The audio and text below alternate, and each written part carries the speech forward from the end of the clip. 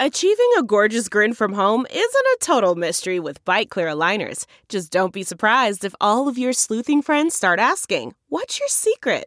Begin by ordering your at-home impression kit today for only $14.95. Bite Clear aligners are doctor-directed and delivered to your door. Treatment costs thousands less than braces. Plus, they offer flexible financing, accept eligible insurance, and you can pay with your HSA FSA.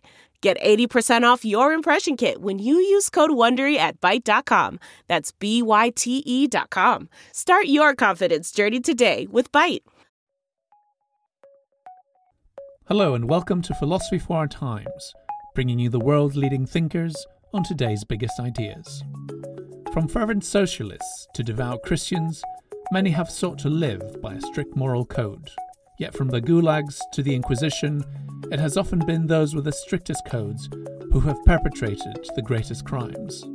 Should we see such terrible outcomes as a sign of the frailty of humans, rather than a threat to the moral principles themselves? Or is it possible that seeking to rigorously and universally enforce any moral code blinds the adherent to the real-life consequences? Joining us to debate the hypocrisy of the good, we have Professor of International Relations, David Chandler, award-winning journalist, Ece Temelkuran, and esteemed philosopher, Julian Baggini. If you enjoyed today's episode, don't forget to like and subscribe on your platform of choice, and visit ii.tv for hundreds more podcasts, videos, and articles from the world's leading thinkers. I'll now hand you over to our host for this debate, Myriam Francois. Is it possible that seeking to rigorously and universally enforce any moral code blinds the adherent to the real-life consequences? Should we conclude that while a framework of good action is valuable, an attempt to subsume all human behavior within a strict code of rules is not only impossible, but dangerous? Well, to help me answer those questions, we have a fantastic panel of speakers. I'm very delighted to welcome our first of our three speakers, Ece Temelkuran, who is an award-winning Turkish journalist, author, and previous television presenter. She's published 12 books, including How to Lose a Country and her upcoming book, 10 Choices for a Better Now. I'm also joined by David Chandler. David is a professor of international relations at the University of Westminster and the founding editor of the Journal of Intervention and State Building. With 20 books published, David is a major authority in his field, known for his analysis of international policy, including humanitarian intervention. And last but not least, I'm joined by Julian Baggini. Julian is the author of numerous best-selling books on philosophy and co-founder of The Philosopher's Magazine. His books include The Ego Trick, How the World Thinks, and most recently, The Godless Gospel. He's currently academic director of the Royal Institute of Philosophy. Welcome to you all. Thank you so much for joining us. I'm going to kick off, if I may, this first question. Does a strict morality necessarily lead to dangerous hypocrisy? Ajay, do you want to kick us off with that one? Sure. Good morning to everyone. Well, the simple answer is yes, but the hypocrisy is not in the word good, yet in the word of strictness. It is the power and therefore the ability to impose is what corrupts the good and eventually all that is good. Due to the political sins of autocratic regimes in near history, many today tend to think that the search for the good and eventually all morality is hypocritical. And that's a dangerous thing, I would say. There is also the age-old fact that the human, with his unbearable practicality, can utilize the most intricately woven high moral values and turn them into tools of oppression. The vulgarity of the masses has the ability to degrade a moral value to a daily practice, no matter how flawlessly constructed it is in theory.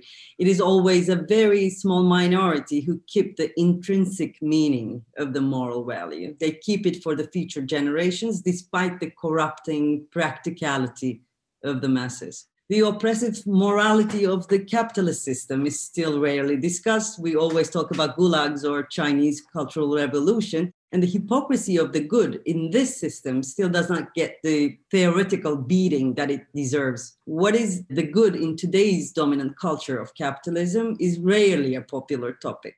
Therefore, we easily dismiss the fact that the radical evil that is very present in today's global politics is in fact arising from the innate hypocrisy of the good in the capitalist morality. I had to think about the hypocritical good in capitalist morality in order to understand the global rise of the new authoritarianism. My initial focus was the shamelessness, in fact. While writing How to Lose a Country, I noticed that all the right-wing populist regimes, regardless of the country, render shamelessness as a political tool, and eventually shamelessness become a cultural identity.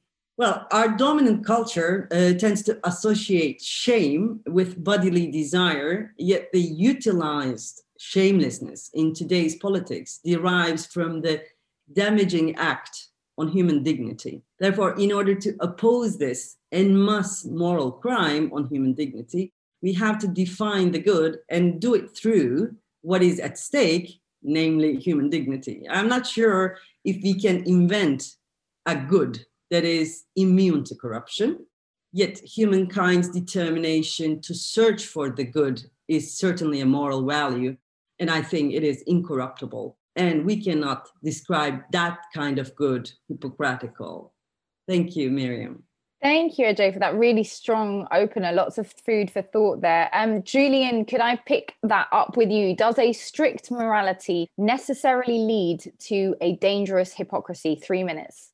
Okay, well, first of all, I agree with a lot of what Ece said, actually, although we might want to go back to a specific role of capitalism in this, because I'm a bit concerned that we tend to lump a lot of things together under that label. But look, I mean, I think, so I'm basically agreeing, but I think to sort of try and understand this properly, I think we need to make a few distinctions. That's our favourite game as philosophers. And one thing around this about strictness, when we mean a strict morality, I think we've got to distinguish a strict, or you might say a rigid morality over a demanding one. I think some of the most admirable moralities that we've had in our world are very demanding.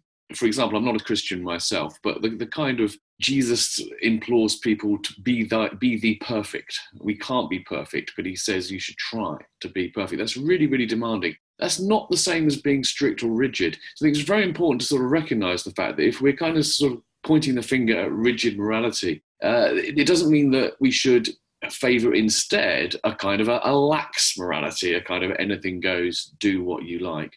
There's another distinction too, I think. I think this is perhaps the key one. I think Ece really pointed to this. It's the dogmatism, really. It's not, the strictness tends to go together with dogmatism, but it's not necessarily exactly the same thing. And it's the idea that, and by dogmatism, that it's not necessarily the same thing as a conviction. But it's that belief that not only is this right, but this must be imposed on everybody. Everybody must follow. So again, you can compare that to another form of strictness. If you take Buddhist monasteries, right? I mean, there have been corruption in Buddhist monasteries too. So I don't want to say that they're the angels, the highest angels. But in a lot of like Buddhist monasteries, life is very, very strict. They live according to very, very strict rules about the times they wake up, etc., etc. But the ethos in the best versions of these monasteries is not that this is something we must go and impose on everybody else. It's something we choose to do ourselves. We live by this code. And that doesn't lead to necessarily at all to hypocrisy and so forth. I think the final point, just to end on, which perhaps ties them up, is, moral conviction has been extremely powerful, positive change for good. People standing up to Recep Erdogan in Turkey are doing so from a very strong moral conviction, and that's really important. And I think this is the danger of like thinking that we should retreat instead to some kind of moral laxity. But I think the thing that makes a difference is whether it's a moral conviction, is whether it has what we might call this epistemic conviction. In other words, it's not just that I really believe in this value, it's right, but I believe it has a status of a kind of a absolute certainty, a piece of knowledge which cannot be challenged. That is fantastic. Thank you, Julian, as well, for not just those brilliant points, but for keeping to time. David, I'm going to put it to you now. Does a strict morality necessarily lead to a dangerous hypocrisy? We've got lots of great points already on this. I guess I want to make 2 points around this. And the first is along the lines of Ece, and maybe the second speaks to Julian's slightly. And the question is what is it about this strict morality that may or may not necessarily lead to hypocrisy? And I want to sort of come from a slightly different angle, that I think we have to start from the world that we live in. What is it about the world that we live in that means that maybe or maybe not strict morality leads to hypocrisy? And I just want to firstly follow up a bit on AJ's point. The first thing about the world we live in is power relations, hierarchies. In that sort of a world, any type of strict morality that can be imposed is doubtlessly going to lead to problems, because there's less accountability, problems of representation, problems of exclusion. And we all know that, power corrupts and all the rest of it, whether it's like literally corrupting or just the inability to see, because the way that we think about the world is normally shaped sociologically, politically, economically around our interests. And in a world of competing interests, then the more morality, the more, as Julian says, the more that can be imposed, the more potentially dangerous it is. That's not really sort of rocket science to say that as long as we live in that sort of world, any sort of strict morality is potentially dangerous and hypocritical. But more importantly, I'd like to pick up on Julian's second point about the epistemic conviction, the knowledge conviction. And there's something else about the world, even beyond the problem of power relations, and that is it's a world of differences. We do not live in a flat, universal world where everything equals the same thing, everything causes things in a sort of a linear and reductionist way. In a world where different policies, different ideas, they might work in one time and place, but unlikely to work in another time and place. You have a wonderful moral policy around health, around the environment, around cures, around industry, manufacture, whatever it is, you realize later on, different time and place, or even it may well be contested in the same time and place, that doesn't actually work. If you think about the climate crisis that we're in at the moment, those are all unintended consequences. Those are all products of things that people weren't thinking about at the time, because the world doesn't keep on going in exactly the same way. And so there's broader issues to think about moral codes. How could they possibly be valuable across time and space and difference? Thank you so much for that, David. Thank you to all of our panelists so far. So now we're going to kick off with our first theme of the debate. And that really touches, I think, on something all of our speakers have alluded to in some way, and that's some form of universalism, I guess. So some moral facts may seem indisputably true. It's hard to imagine a situation where, for example, ethnic cleansing would be the ethical thing to do. Yet for most of us, our exact moral beliefs are likely entirely unique. So the first question, which I'd like to put to Julian to kick us off, is there one true morality?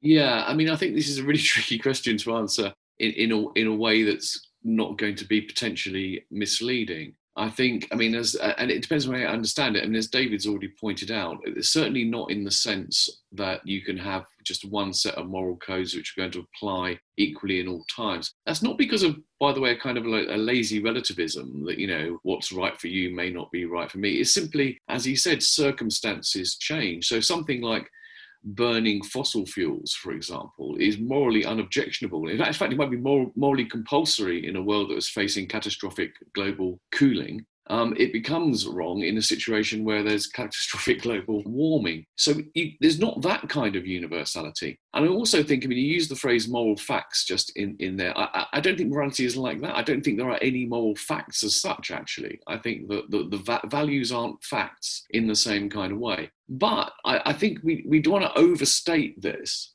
because I think there are many things which are, there is a sufficient pretty much universal agreement on them, like you mentioned ethnic cleansing, for example. So we don't want to sort of push this point too much, because it leaves people with the impression that, as I say, you can never draw a line, you can never say this is wrong. And no one really seriously means that. People who are wanting to be very, very open and inclusive about moral diversity will have their things that they get very, very indignant about. So we have to be just careful how we understand this. So we mean that when we say there's no universal morality, what we mean is there's no moral laws set in stone, timeless, universal, applying all times. But that shouldn't stop us from saying there are certain things which, as a matter of fact, we can say, no, this must not stand, and we don't want this in our world. What about something like the Ten Commandments, which obviously, rooted in the Judeo-Christian tradition? These are principles that are regarded as having, at least for those who believe in them, a kind of universal, eternal moral significance, but seem to also have the malleability to be adaptable to different times and places. I mean, is that an example? Or? Well, I mean, I think the kind of principles you can come up with. I mean, in order to have that flexibility, they have to, you get this trade-off. The more specific they are, the less credible they are. The more malleable they are, the more plausible they are. But then, what do they really mean? I mean, honour thy mother and father. I don't know. I think sometimes you should humour your mother and father rather than honour them. And sometimes you don't honour them at all if they're awful despots or horrible people. Even the most general rules, like, do unto others as you would be done by. I mean, it requires so much caveating and qualification to make it genuinely universal. I mean, I actually think that the things which have the greatest credibility, that look like genuinely perhaps universal laws, I think even those, I think what actually happens is that I'd be quite radically particularist about ethics, in the sense that, in a way, I'd say there are no universal laws or rules at all. But there are certain types of situation where the patterns recur again and again and again. We can say pretty confidently, universal law, no torture, for example. But it's not technically true that that's a universal law. It just means that for all practical purposes, we can act as though it is. So I'm very comfortable with the idea that there are no universal laws as such. And the most plausible ones are just very, very good rules of thumb, which tend to work most of the time. They still don't have the status of those absolute inviolable principles. Ece, can I bring you in now? Is it all some kind of relativistic approach to values that are good for a particular time and place, or is there still a kind of universal moral code that we can look at or consider that could function across time and space? And I guess I particularly ask this to you as a Turkish lady from a Muslim majority country. Many people would regard, the Quran as being an eternal source of moral guidance. So is it not possible to find one true form of morality, or do we have to come back to the specifics and the relativism? Oh, there are so many things to talk about, about the things you said. Yes, I've hit you with a load, haven't I? Is religion the main source of morality, or can we, build up a secular morality, which is my main question in the coming book. So I've been thinking about that. But I'll pick up from where Julian left about the question, lazy relativism. Although Julian thinks that I'm hard on capitalism, too hard on capitalism, I do think that this lazy relativism has become our dominant culture and dominant understanding of the world, thanks to capitalist morality. And I'm sure David would, talk about that better than me, because capitalism does not like antagonism unless you want to, touch the power relations. It is an open buffet of truths and now facts as well, and therefore open buffet of moral values. That's why we, since last 20 years, 30 years, we tend to start our conversations with, I believe, I feel like, blah, blah, blah, because we don't want to antagonize, we don't want the confrontation, because we are living in the natural order. This is what is imposed on us. This is the oppressiveness of capitalist morality. And it is so everywhere. It is so established itself as a rule that our perception of it is, this is the normal human condition. This is the natural human condition. I do, however, agree with Julian in the sense of looking for the universal values, looking for the universal morality is, I think, determination innate in humankind, which we shouldn't be compromising for the sake of this lazy relativism, which is done for so many times since last years. I approach this moral question, obviously, from politics, global politics, and rise of right-wing populism, and the radical evil, which is not coming in uniforms like it did in Second World War, but now in hoodies or in, funny hair, like in Britain or in the United States. How are we going to deal with this political situation on moral level? We have to find a quite strong word, or a value rather, to build our politics upon, to oppose the radical evil that is now present through right-wing populism and authoritarian inclinations. So what I think is, yes, there must be a universal moral value set, and we can build this value set on human dignity.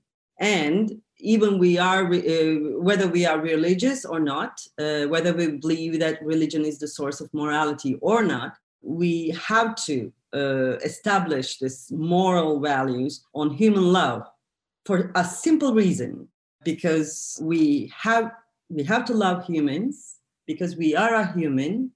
Unloving yourself would negate the self. Therefore, I have to love myself to be, and I have to love others to be together. I think human dignity and love are the, stones that we are going to build upon the new universal morality. And there must be a universal morality, and the search for it is, I think, inexhaustible. Thank you, David. If I may bring you in to respond to the idea that love and dignity could provide the basis for universal morality, or the idea that there are no moral facts at all. Where do you stand on this one, David? I'm not sure. I think we're talking about it because it's a tricky problem. And I think in the fairly recent past, we could have done this like human values, human dignity. The human can sort of rescue us from the immorality, the hypocrisy of power and inequality and violence and conflict. It's just that like the last maybe 10, 15 years, the human has like been questioned, these sort of universalist understandings of humans with human futures. And if only we could all just be human together. And I think the one term that comes up when we discuss things like that is the Anthropocene, the understanding that humans aren't just good in many different ways of understanding, of course, like human-induced climate change, but the idea that there's just a sort of easy moralizing humans together, humans first, begins to be problematized. And at the same time, maybe any idea of moral absolutes and moral certainties. If you think about the history of modernity, the history of progress, the history of ethics, development, the development of science, democracy, education, if it's all leading to the destruction of the world and a blindness of the unintended consequences of modernity and all that progress and stuff, you can easily see how, especially for younger generations, that there is a question of how do we attain a moral certainty, the frameworks and the guidelines that we need. And, it's a real issue. And I think it's a little bit late, not lazy necessarily, but I don't think the human is capable of resolving moral questions in the way that it was until fairly recently. Why not? Because, as I've said, that there's a greater amount of skepticism, and in fact, a sort of an anti-humanism, that maybe many of our problems are due to this sort of moralized understanding that humans were great and that we could achieve things and do things. It's led to a certain hubris, a certain view that we can solve our things, that we should be expected to achieve things and have this history of continual progress and acquisition, consumptionism, etc. So I'm just sort of arguing that, like, in the world of left and right and modernist politics, you could understand how that's a very humanist and modernist set of aspirations, a struggle over a future. The contemporary moment of climate change, which is seen to be caused by humanity itself, creates a question about the human as the universal ethical signifier of progress. And therefore, presumably, the source of a morality that would be of value to all things on this planet, not just our own benefit. Would that be a fair deduction from your statement? Yeah, so the human couldn't be the measure of, as you say, of ethics and of values and of rightness and of goodness. If that was the case, then in attempting to do that, we can just see a history of failure and particularly of blindness of those consequences. That I'm just saying that raises a fundamental issue about our traditional classical discussions of morality. So we're going to move on to the next question, but just a quick summation there. So Julian, with the idea that there are no moral facts, that values aren't facts, and that the more specific we get, the more malleable these become. Ece with the idea of a secular morality. there must be universal moral values, and this can be built on human dignity and love. And of course, your point there, the idea that we as humans develop a form of morality that's ultimately self-serving, but is really detrimental, as we are now very aware, to other species and the planet's balance more broadly. I'd like to take us on now to the second theme, which is why are so many heinous crimes committed in the name of good? From the Salem witch trials, colonialism, the attack on the Twin Towers, all acts of evil committed out of a sense of moral duty. So I'm not so sure about the relationship. Sometimes conflicts force heinous crimes, that people are forced to moralize and exaggerate what's at stake in it, and the struggle of life and death and good and bad. And so often the sort of violence and the heinousness of the consequences go along with upping the stakes of the moralizing of good and bad. Same today in terms of the ways that behavior is monitored and understood and regulated. A whole discussion has changed, and a climate and a way of thinking has changed. And in fact, a morality that's shaping our everyday practices. And should we go to the shops, and everything becomes recalibrated. So I'm sort of thinking that there's often a relationship between the amount of bloodshed and violence and the amount of ethical polarization that's there. So that's just would be my first point about it. The second point I'd make is that the people who decide what's good and what's bad normally have the capacities and the power and the weaponry to constitute worlds of violence. As AJ was saying at the start of our discussion today, that it's very difficult to discuss the problems of morality without thinking about power relations and hierarchies and the violences that sort of constitute them and reproduce them. Julian, can I maybe bring you in here? Just a reminder, why are so many heinous crimes committed in the name of good? I'm interested maybe in you picking up on the point that David just made of the relationship between violence and moral polarization. Yeah, no, I think I won't pick up on that. So I think he just made the point very well. And I think it's, the cause and effect here can be quite complicated. I'd agree, yes. So what he's saying is that sometimes actually the moral polarization, the sort of like the retreat to certainty, as it were, is a response to situations, not the cause of them. And I think there's a lot to be said for that. Okay. I think there are certain types throughout history of examples where it is indeed something about the understanding of the good which has been responsible. And I think here, in broad terms, the question was asking in the name of the good. Now, what is the good? The good is an abstract noun, right? And in a way, I think this is the problem. What is morality? What is ethics really? Now, the sort of humanistic understanding I have, which I don't think is a particularly Western one, by the way, I think it's kind of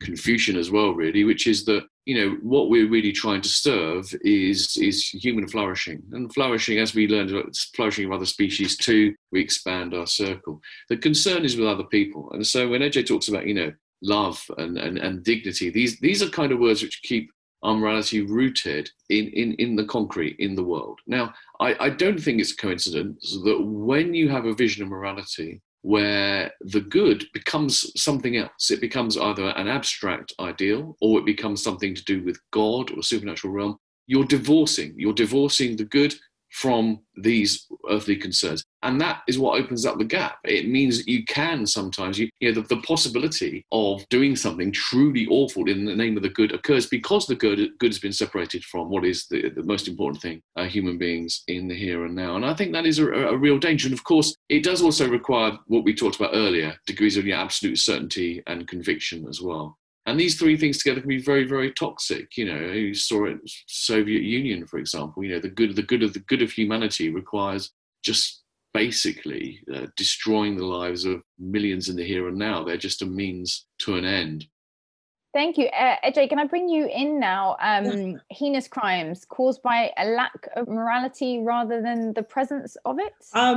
There's nothing much to say after Julian and David, because we all know that the crimes are committed and the good that it will so-called serve to, is fabricated afterwards most of the time. And those crimes are about power relations. It's about realpolitik. It's about human here and now. It's about the mundane reality. It's not about the abstract good. The abstract good is tailored after the crime is committed or because the crime will be committed. I want to pick up something from what David said. Yes, this anti-humanism, this, and I would call it total loss of faith in humankind. We are experiencing such a problem, and this is either the last act of the moral process that we have been through since decades, or it is the new opening line to bring about some universal values once again, reinvent human once again. When I say love and dignity, it can be easily misleading in terms of love is very much in the realm of religious narrative, and dignity is, can be, well, these two words basically can be taken from any self-help book nowadays. And the reason for that is, I think, we lost our faith in humankind. It was very interesting during the pandemic in Istanbul, on Twitter and social media was full of pictures from the Bosphorus, and the dolphins were in Bosphorus. And then we saw all those pictures and footage from all around the world where the animals sort of invaded this, human space. And people were in awe of these footages. And they were as if telling their self-hatred by saying that, look how the world looks beautiful without us. So pandemic actually presented us with a clear picture of what would, a preview of the world and how it will look without the human. And unfortunately, humans fell in love with this, this image, which I think is a symptom of our self-hatred, which is very righteous, I would say. After all the, reading the history, you would say that, well, maybe we don't deserve to exist anyway.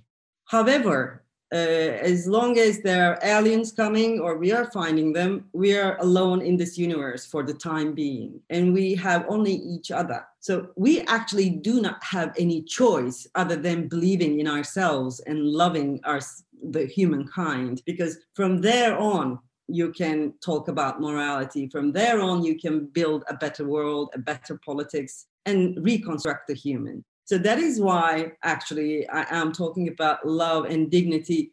And I'm quite aware that it sounds too humanistic, or not even humanistic, it sounds shallow. And one cannot help but smirk when one hears these words. But I do think that we urgently need to bring these words in the realm of politics and in the realm of secular morality. And I think Julian would agree with me because he wrote these godless gospels. It is from an urgent need, not from a theoretical deduction that I make, this love and dignity part. And heinous crimes is easy. I mean, it's the unbearable vulgarity of humankind. They do it, and then there's always a moral good to support their crimes. I thought it was really interesting, Ece was saying that these words sounded, I can't remember the words used, but thin or something like this. I think that's partly the result of just a culture in which we've worshipped abstract nouns. If you think that the good is to do with these big abstract nouns, justice, the right, whatever, then you talk about love and dignity and things which are more to do with our everyday interactions, and they're not as grand sounding. But I think that's just shows the mistake in which morality has gone, not that these concepts are any less important. And David, I was wondering if you had any thoughts on the idea that these sort of principles of love and dignity can overcome the sort of self-interest in humans that has led us to where we are now, which is a pretty dire impact on the world around us and on one another, actually, in many ways. So I think there's a few issues. We live in a moment, in a time, I think, of sort of pessimism and skepticism, which is why we look outside the window and it's raining and we think, humans are terrible, we've caused that. Or it's sunny and humans are terrible, we caused that.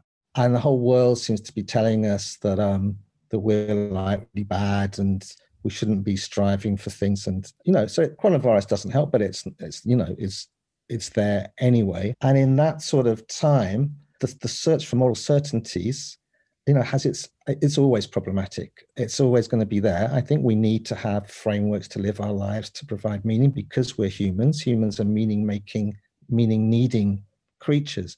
And the difficult thing is when we're trying to create meaning in circumstances where it seems very difficult to find frameworks of meaning which are empowering and enabling. And this is one of those sorts of times. And we're like reflective. We're aware that things are always going to be problematic.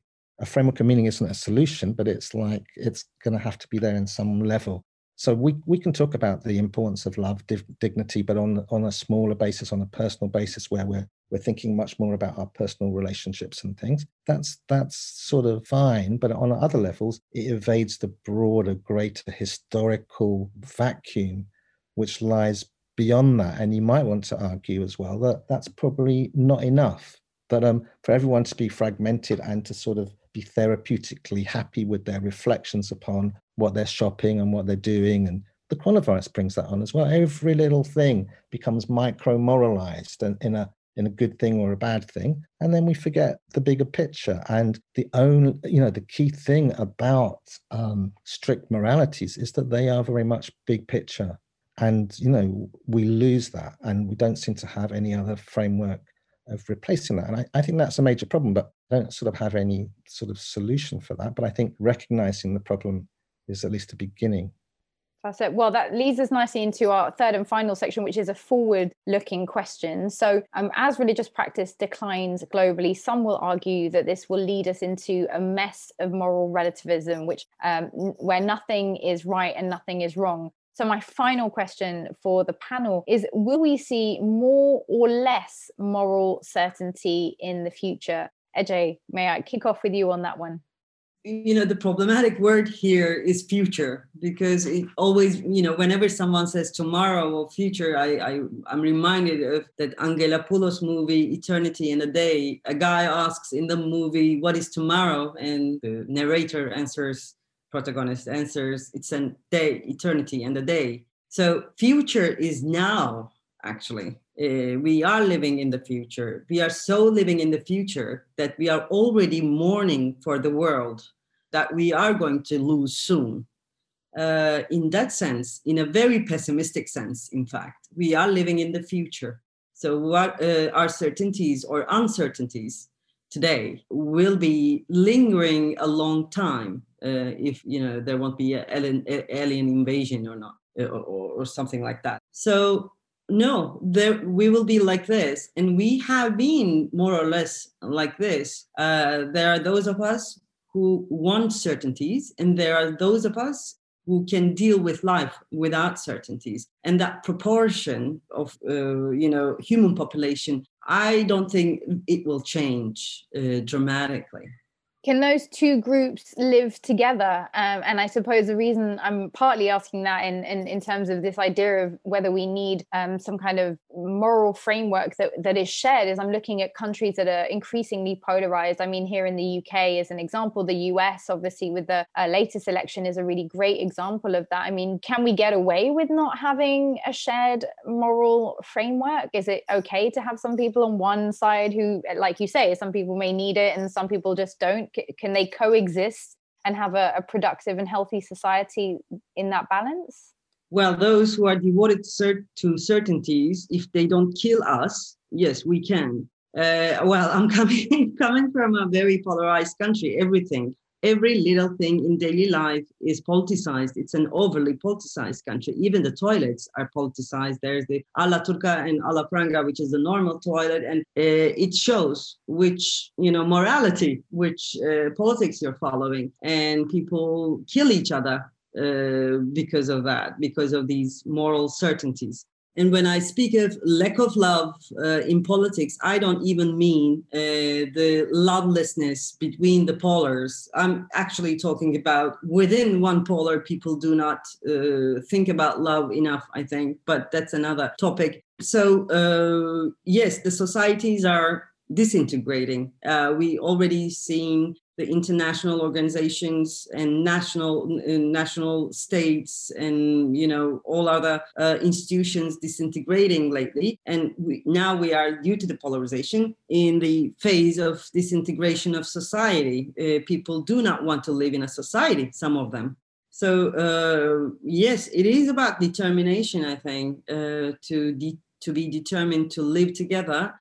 And unfortunately, this determination does not fall upon those who have certainties, ironically. David, can I bring you in at this point? I mean, just a reminder of the question, will we see more or less moral certainty in the future? What will they depend on?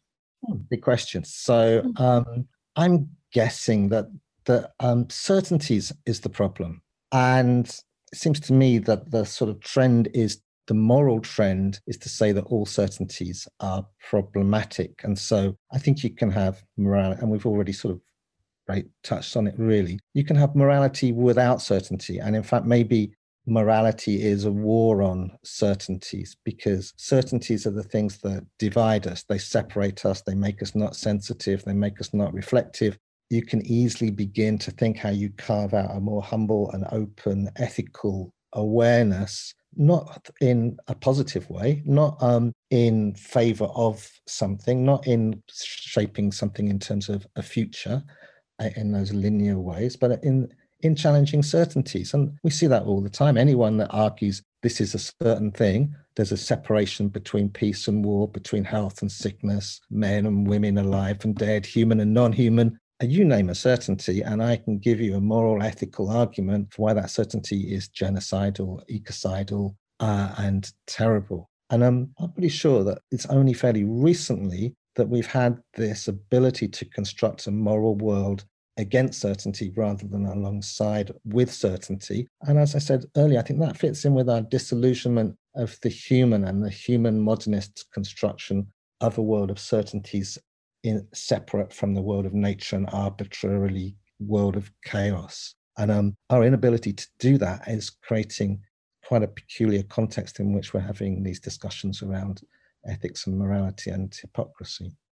Just to slightly push you on that one, just because I think, I wonder, religions are obviously very different in their manifestations, but it seems very much at the core, I would argue, they advocate for the idea that you should want for others what you want for yourself. What would you say would be genocidal, for example, about that kind of a moral certainty, that, advocating for that kind of a moral certainty? Where's the danger in something like that? It's not what comes to mind. When most people think about moral certainties, it's normally against something else. Something else is like fundamentally wrong, fundamentally different, fundamentally other. Even the idea of a moral certainty of wanting for others what you want for yourself, the planet's not big enough. Sorry, you know what I mean? Even on that most basic level of wanting everyone to have what you have, that's definition of ecocidal and probably genocidal. Okay, thank you, David. Julian, will we see more or less moral certainty in the future? And are there any areas where we're starting to see a worrying rise of dogmatic moral thinking, would you say? Well, if we just take it, we've agreed that, dogmatism and absolute certainty are the enemies. I still think there's a possibility of a positive increase in certain forms of moral conviction. I think you can see this by separating morality and ethics. Sometimes people use the terms as though they're the same. And there's not actually a totally agreed distinction between the two. But broadly speaking, I'd say that morality really concerns what we kind of owe to each other and how we have to treat each other. Ethics is broader. Ethics is basically how we live, how we flourish. It's more comprehensive. Now, I think the point is that traditionally, ethics and morality have gone together. They've been part of the same thing. So Christianity, for example, both offers some moral rules and an ethical vision of how you should live your life.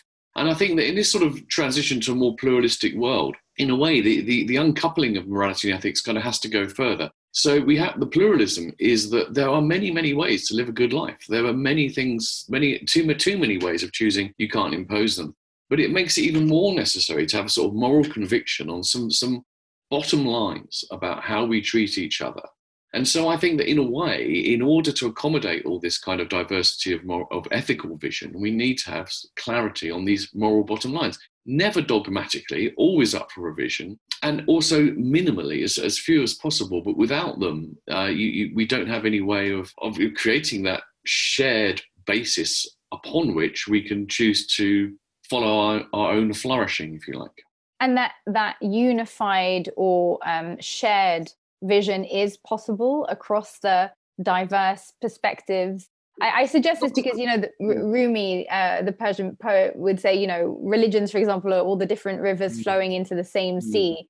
I mean, is there a vision, is there an ocean that we can aim for that we would all share? I think he's just far too optimistic to think you can literally bring everyone upon this. There were just some people who are too extreme. But I think more people can be brought together on these things than we might think enough. And we don't need everyone. Thank you to all of our speakers, our panelists, for your contributions. Thank you to everyone in the audience for joining us today. Thanks for listening to this week's episode of Philosophy for Our Times. If you enjoyed today's episode, don't forget to like and subscribe on your platform of choice and visit iai.tv for hundreds more podcasts, videos and articles from the world's leading thinkers.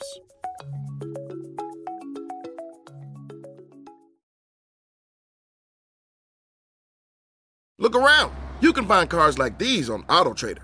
New cars, used cars, electric cars, maybe even flying cars. Okay, no flying cars, but as soon as they get invented, they'll be on AutoTrader. Just you wait. AutoTrader.